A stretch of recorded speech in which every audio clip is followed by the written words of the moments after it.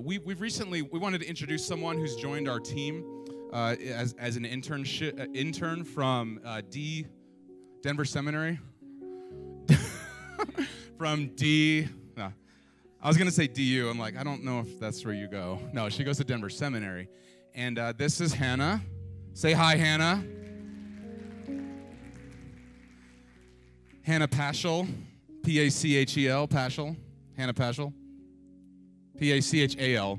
I don't know how to spell your name. Okay, I said it right, but I spelled it wrong. And so she's joined us just recently, and she's going to be helping this guy a lot with a lot of administrative tasks and other things. So we're delighted that she's able to join our team, and as part of, and also she's finishing up her degree at Denver Seminary, which is exciting.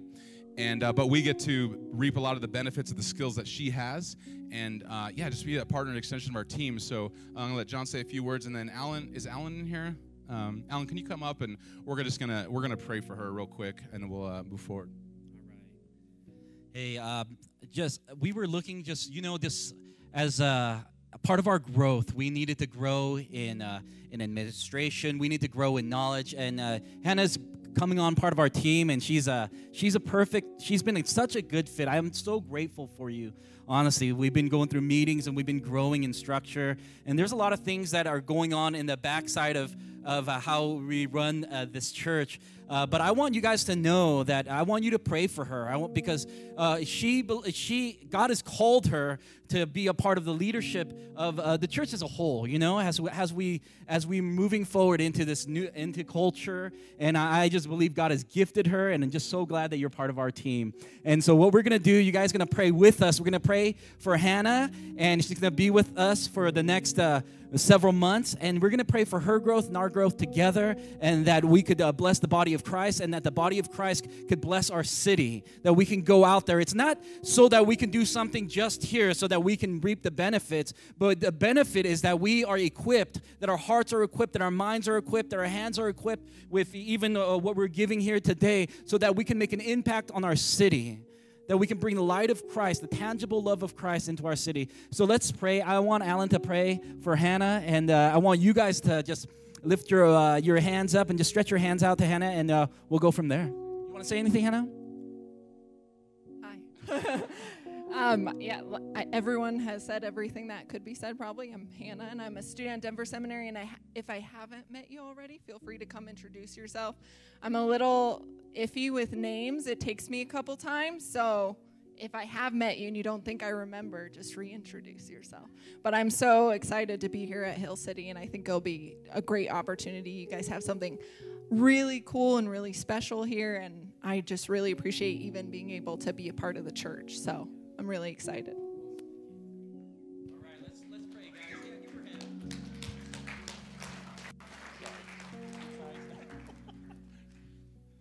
All right, Father God, we know you've brought Hannah into our gathering, Lord, that this is your will, Lord. We're going to learn as much from her as she learns from us, Lord. We know that we want nothing more than to further the gospel, Lord, to reach the lost, to reach those in poverty, Lord. We want this to be a partnership, Lord, that's for years to come, no matter how long, if she's here a few months or years, Lord, that this is a partnership in your kingdom, Lord, that the gospel is going to be furthered, Lord. People are going to be reached. The lonely are going to be talked to, Lord. The poor are going to be blessed, Lord, that the lost are going to be saved. Lord, just use this time, help us to equip her and help her to equip us, Lord. We know that it took us so long to come to the point where we knew this was the right thing, Lord, that this was the right person. I already ask you to bless her and bless this congregation as we work together for your gospel. In Jesus' name, amen. Amen. All right. Amen.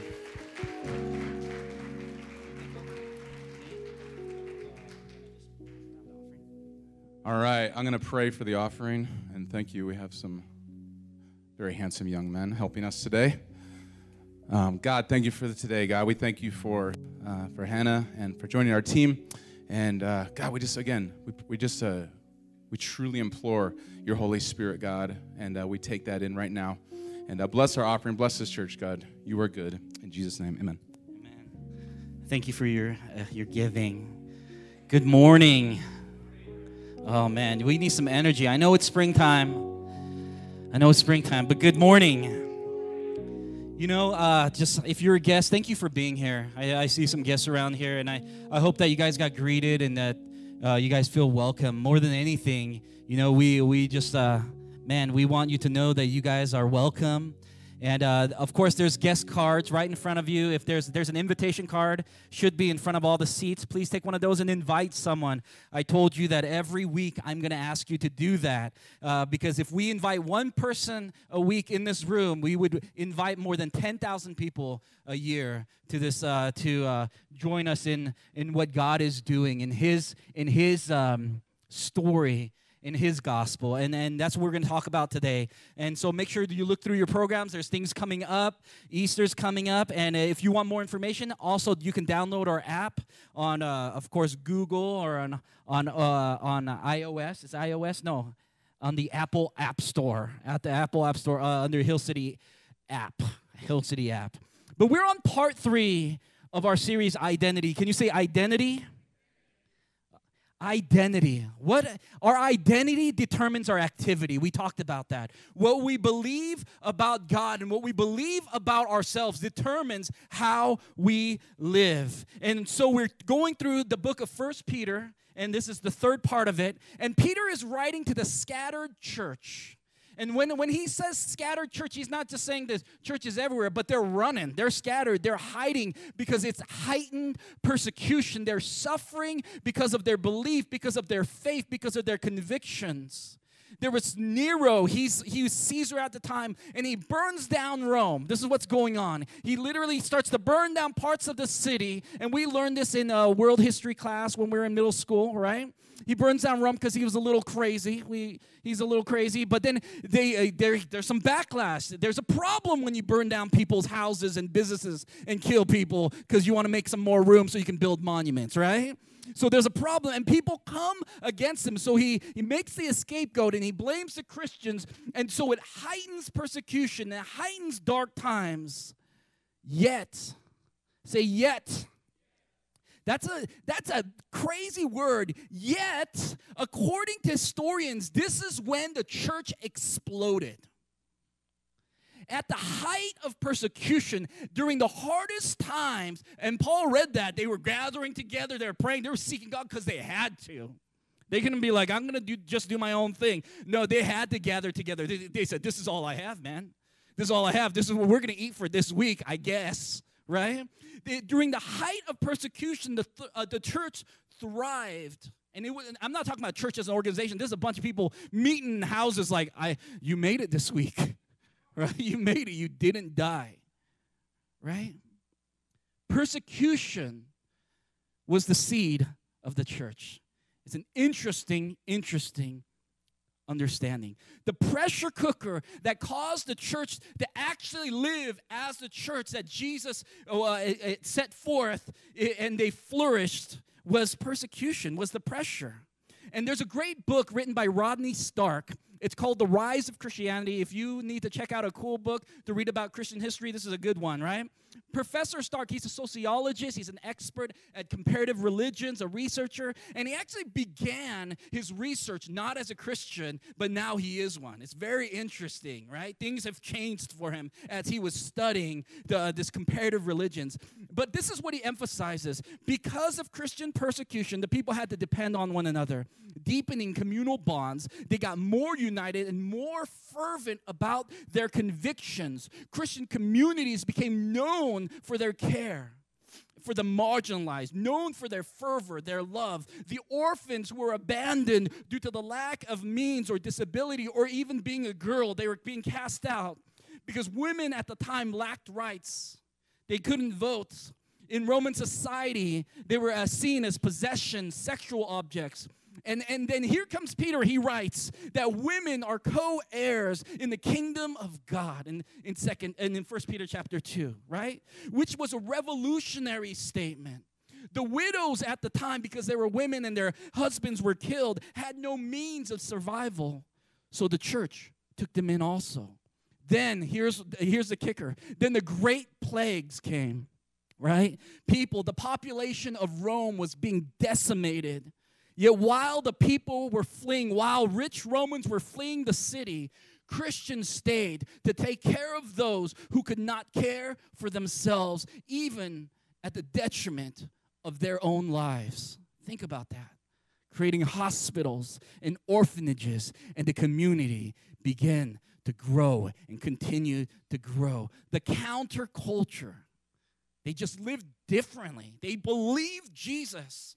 They actually believed him. And this counterculture played a role of the explosion of the church. They believed that eternity didn't start one day, but it started now. They believed that they should live differently, that this world is not their home, and they were brave, trusting God wholly for their outcome in the face, and Peter writes it, I believe, in chapter 4, of fiery trials. When we listen to those words, fiery trials, we think, oh, yeah, they're really bad. No, Peter's talking about no, that people are being lit on fire. Yeah, it was fiery trials, for real, right? Yet they held to their convictions.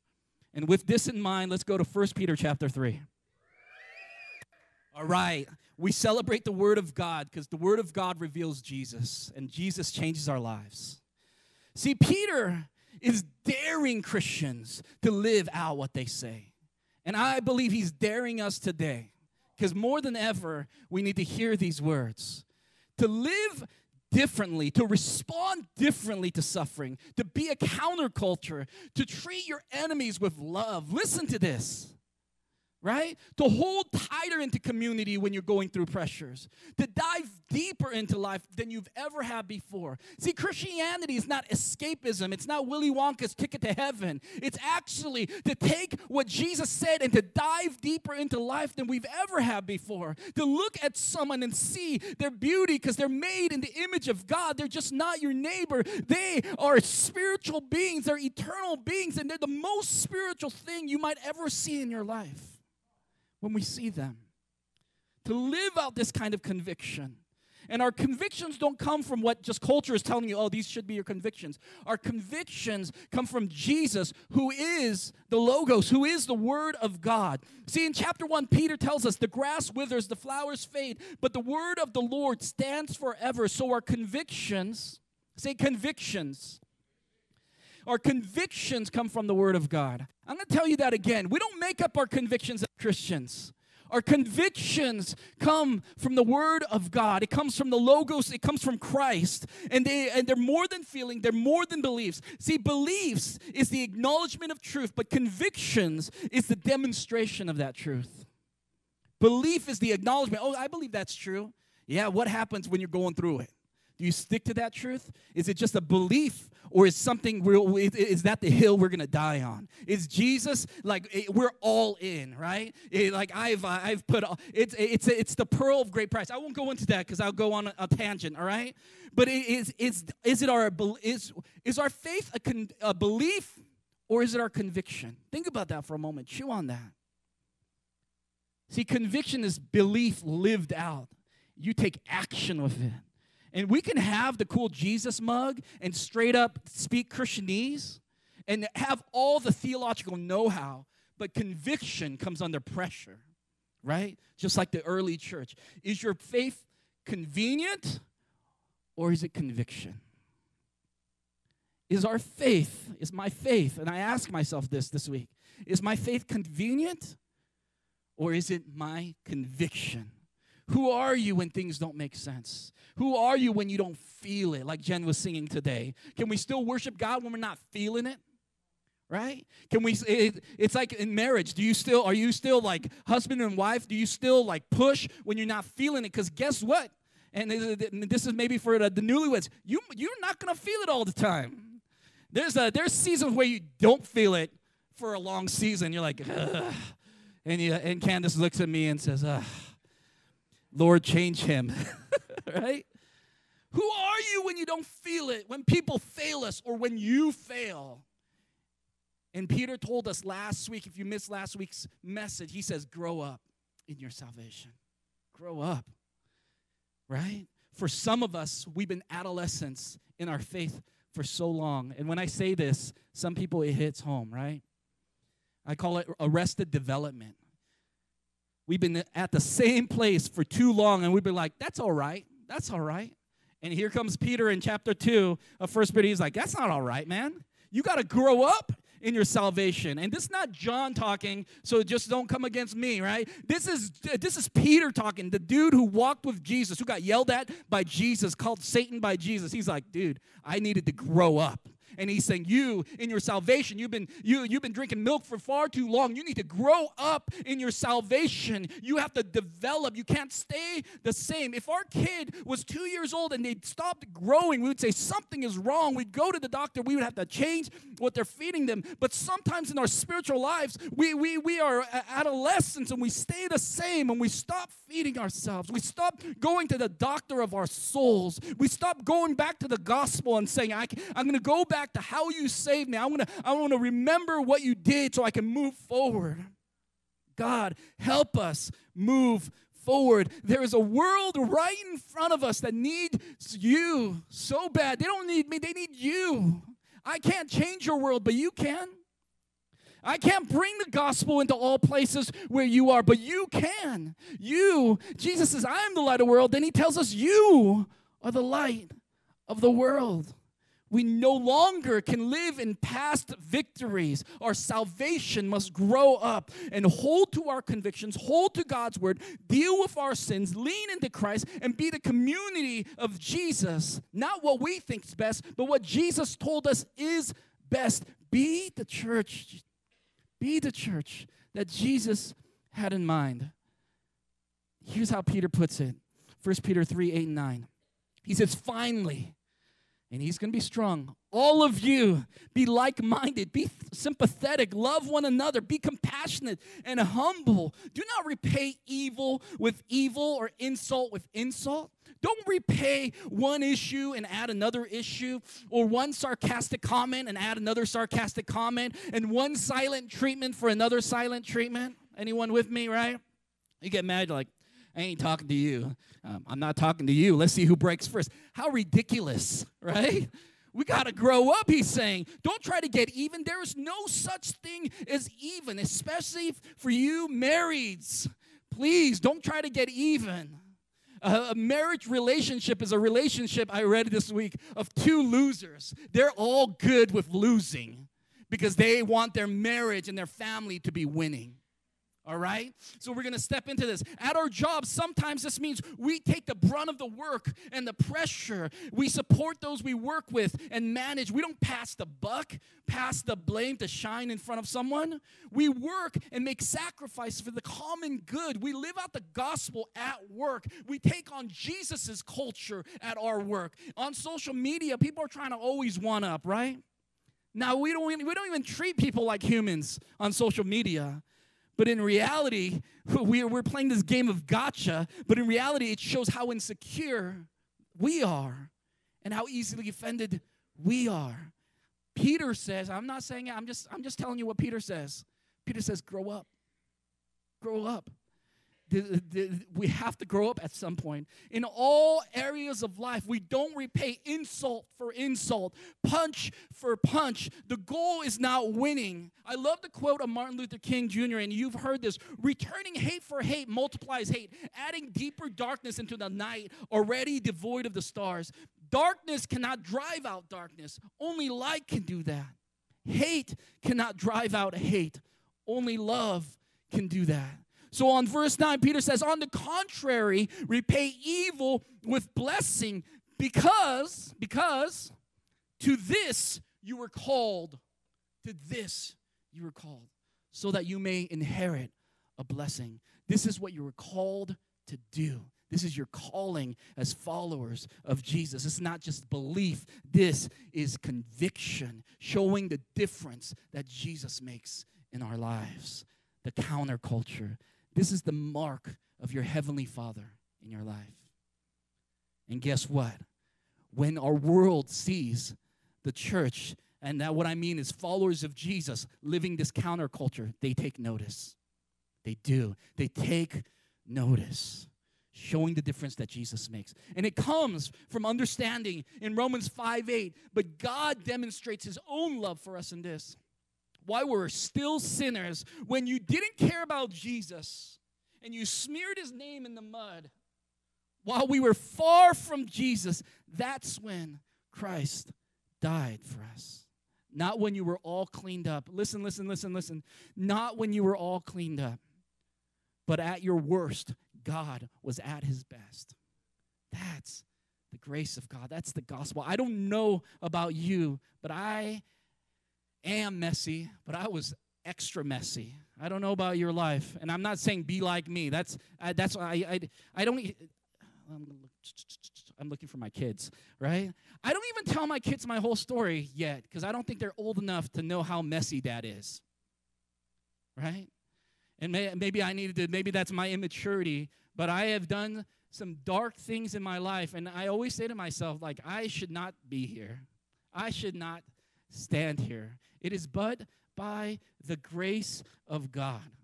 When I was at my worst, God was at his best. And the older I get in faith, the more I realize how holy God is, not how awesome I am. Even though I'm growing, I'm like, God, you're even more holier than that. I love it. I love the words of Pastor Spurgeon, Charles Spurgeon. And he wrote this: if someone thinks ill of you, if someone's talking trash about you, don't believe them. You're much worse. I was like, truth, bro. You're much worse. So in knowing this, you are called to a new life. If God is so good, if God is that good, you are called into this new life. You're like, I can't believe you're loving me. I can't believe it. So I'm going to step into my identity of who you called me to because I believe you over believing me. See, Jesus is our role model. And when we begin to repay evil with blessing, guess what? Again, our world takes notice. I'm not saying be perfect, but I'm saying live out your convictions from the Word of God and the life of Christ. And he says, be compassionate and humble.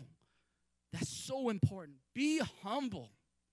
Be compassionate. It's more than a feeling. It's our conviction that no matter the cost, I choose to follow Jesus, to conspire with Jesus, to bring heaven into my world. And starting with me, it starts with me. Say, it starts with me. So here's an application for us. I'm going to read from verse 10 to 13. It's, for whoever would love life and see good days must keep their tongue from evil and their lips from deceitful speech. Verse 11, they must turn from evil and do good. They must seek peace and pursue it. Verse 12, for the eyes of the Lord are on the righteous, but his ears are attentive to their prayers. But the face of the Lord is against those who do evil. Think about that. So you got to hold your tongue. Hold your tongue. Be quick to listen, slow to speak, slow to be angry. I know some of us, we're the flip. We're fast to speak, fast to be angry, right? And fast and slow to listen. And sometimes we use our words like a battle axe, don't we? Like we come into the room and we just say some stuff. We want to clear the room, right? And then we say things without thinking, and I'm included. I say crazy. I'm like, why did I say that? You ever leave like an interaction with someone and you say, why did you say that, John? And then you think about it all the time, and then you think about it for days, and then you call them, you're like, I am so sorry I said that. Hey, and like, that's on me. I still need to apologize because we're still responsible for our words. See, when we use our words carelessly and then we look around, we leave a trail of pain and hurt. And early in my marriage, our marriage was full of painful words because I did not know how to control my tongue. It was my way to win. Say something really hateful and see if she would stop coming after me, right? See if I can. It was my manipulative way. And some of us, we still use that way. Some of our kids use that, and I tell my kids, you got to stop. You got to stop, because especially my middle child, I won't say his name, but you guys all know him. He can say some mean stuff, man. I'm just like, sometimes I want to laugh, but I don't. I laugh internally, like, right? But I was like, that was rough, man. That's rough words, and we always tell him, your words are rough. It's gonna hurt. It hurts people. You can't use it like that, right? Your words can bring life. It can bring death. So don't thoughtlessly just sling your words. Words have power. Jesus even told us, out of the abundance of our heart, the mouth speaks, right? Your words show everyone the status of your heart. And I ask you, how's your heart? How's the status of your heart? So be humble. Be compassionate. Learn to hold your tongue. It says second, turn from evil and do good. Turn from evil, y'all. Turn. Don't just sit there and like, I'm good. I think I'm strong enough. Peter's like, turn. You better run, my friend. Turn from evil. Don't just stay there. Run from it. Listen, there are some things, people, websites, drinks that we need to run from. You got to turn, man, and get healthy. You can't be around it. Some of us, we can't be around certain things. And when you turn, don't just take something out of your life. You got to feel that too. Right? If you've been going to the bar scene every night and then you're like, oh, I'm going to just do something different, you better feel it. Or every night you're going to be like, man, I wish I was at the bar. Right? I wish I was taking another drink. You got to fill it with something. Fill it with good people. Fill it with people that bring you life. I drink copious amounts of coffee, right? I drink all sorts of crazy coffee. Ask Candace. Right? I have different coffee makers. I'm very weird because I had a history of drinking too much. That's right. And so I turned from that. Some of us, we have lust issues, so GOT might not be a good idea, right? It might not be your best. Get off the computer at night. Turn it off and fill it with something else. Keep yourself accountable. Do something. Fill yourself with something. There are some things you're not strong enough to deal with alone. You need people, and you need God's word. You need both. And third, seek peace and pursue it. This is the hardest one, I think. Sometimes we can hold our mouth. We can even turn from evil. But man, when some people are hurting us, we can't pursue peace. Seek peace and pursue it. Peter says, don't give up on doing it God's way, right? Because there's moments where like, I did it your way, now it's my way. It's time for the sledgehammer, right? It's time for the battle axe to come in. And he said, no, you got to pursue it when it's hard. With your coworkers, with your mom, with your husband, friend, dad. Seek peace to make it better, to work it through, not to shut them out or to shut it down. You seek the good for them and continue to pursue it when it's hard. And this is hard. This is hard. But this is the mark of your Heavenly Father. This is what makes you different. At the end of the day, you trust God over outcome. You can't control others. You can't control bad situations. And all of us, it's going to hit us at some point, but you choose your convictions to stand on. This is the hill that I'm going to die on. I will not waver on this. I trust you, God. Verse 13 to 16, who is going to harm you if you are eager to do good? Then he answers himself, but even if you should suffer for what is right, you are blessed. Say, you are blessed. This is really important. Do not fear their threats. Do not be frightened, but in your hearts revere Christ as Lord, Master, God of your life. Submit it to him. So always be prepared to give an answer to everyone who asks you to give the reason for the hope that you have. But do this with gentleness and respect, keeping a clear conscience, so that those who speak maliciously against you or good behavior in Christ may be ashamed of their slander. Peter never said, do good things so good things will happen to you. Or give to the poor so God will take care of you. Be a good person so you can be blessed. This is what he says. He says, you have a Lord in heaven. You are already blessed. So stand on your convictions in God's words, even in suffering, because we have a hope, a calling, and we're already blessed. Say, already blessed. And you're like, John, what does that even mean, already blessed? And that's what I'm going to describe to you. For everyone in this room and online, right? Here's the good news, plain and simple. If you are in Christ, you are already blessed.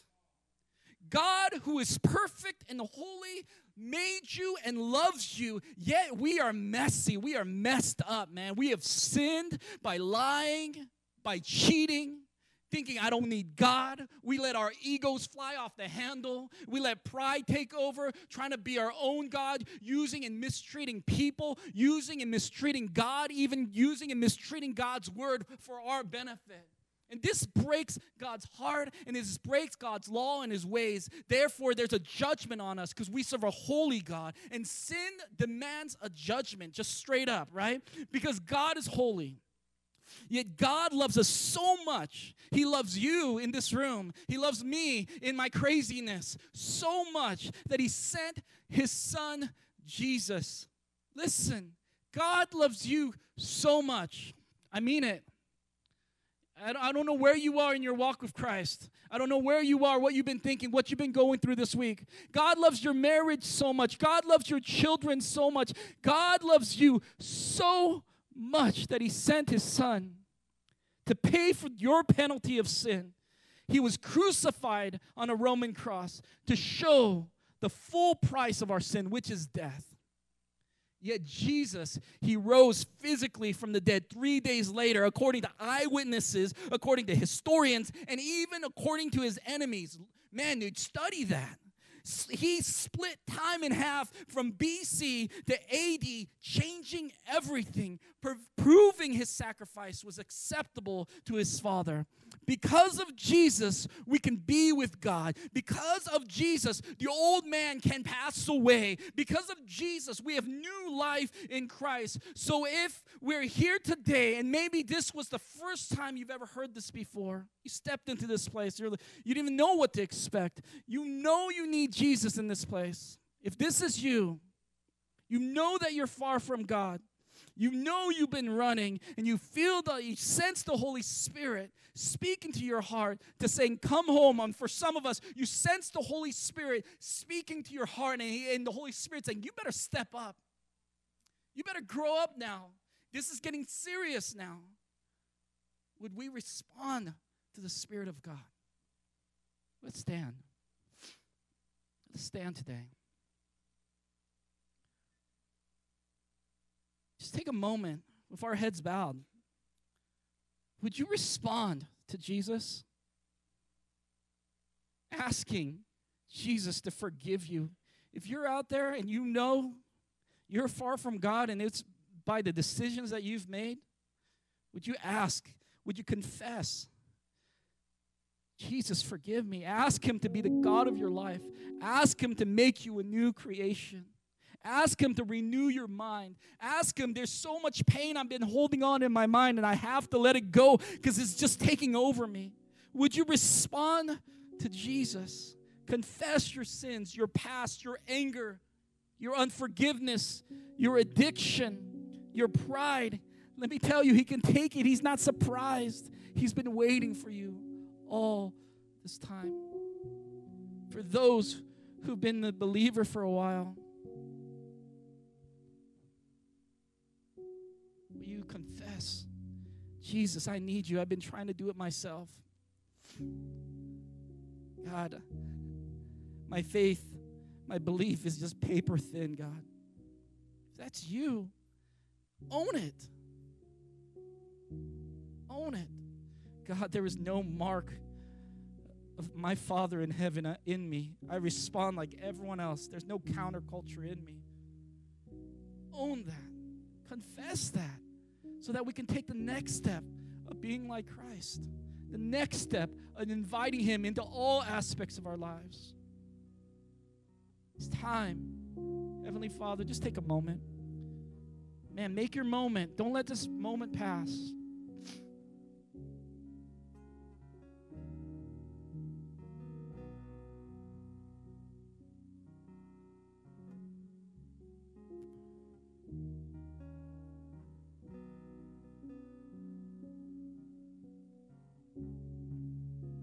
If you need to confess your sins, confess them.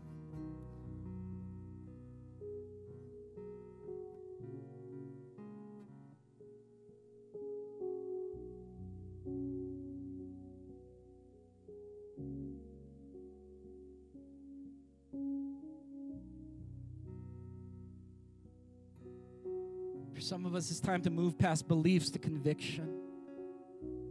Don't wait till you feel it or you're ready. Rather, always be prepared to give an answer to everyone who asks you the reason for the hope that you have. Hold to the convictions of God's word.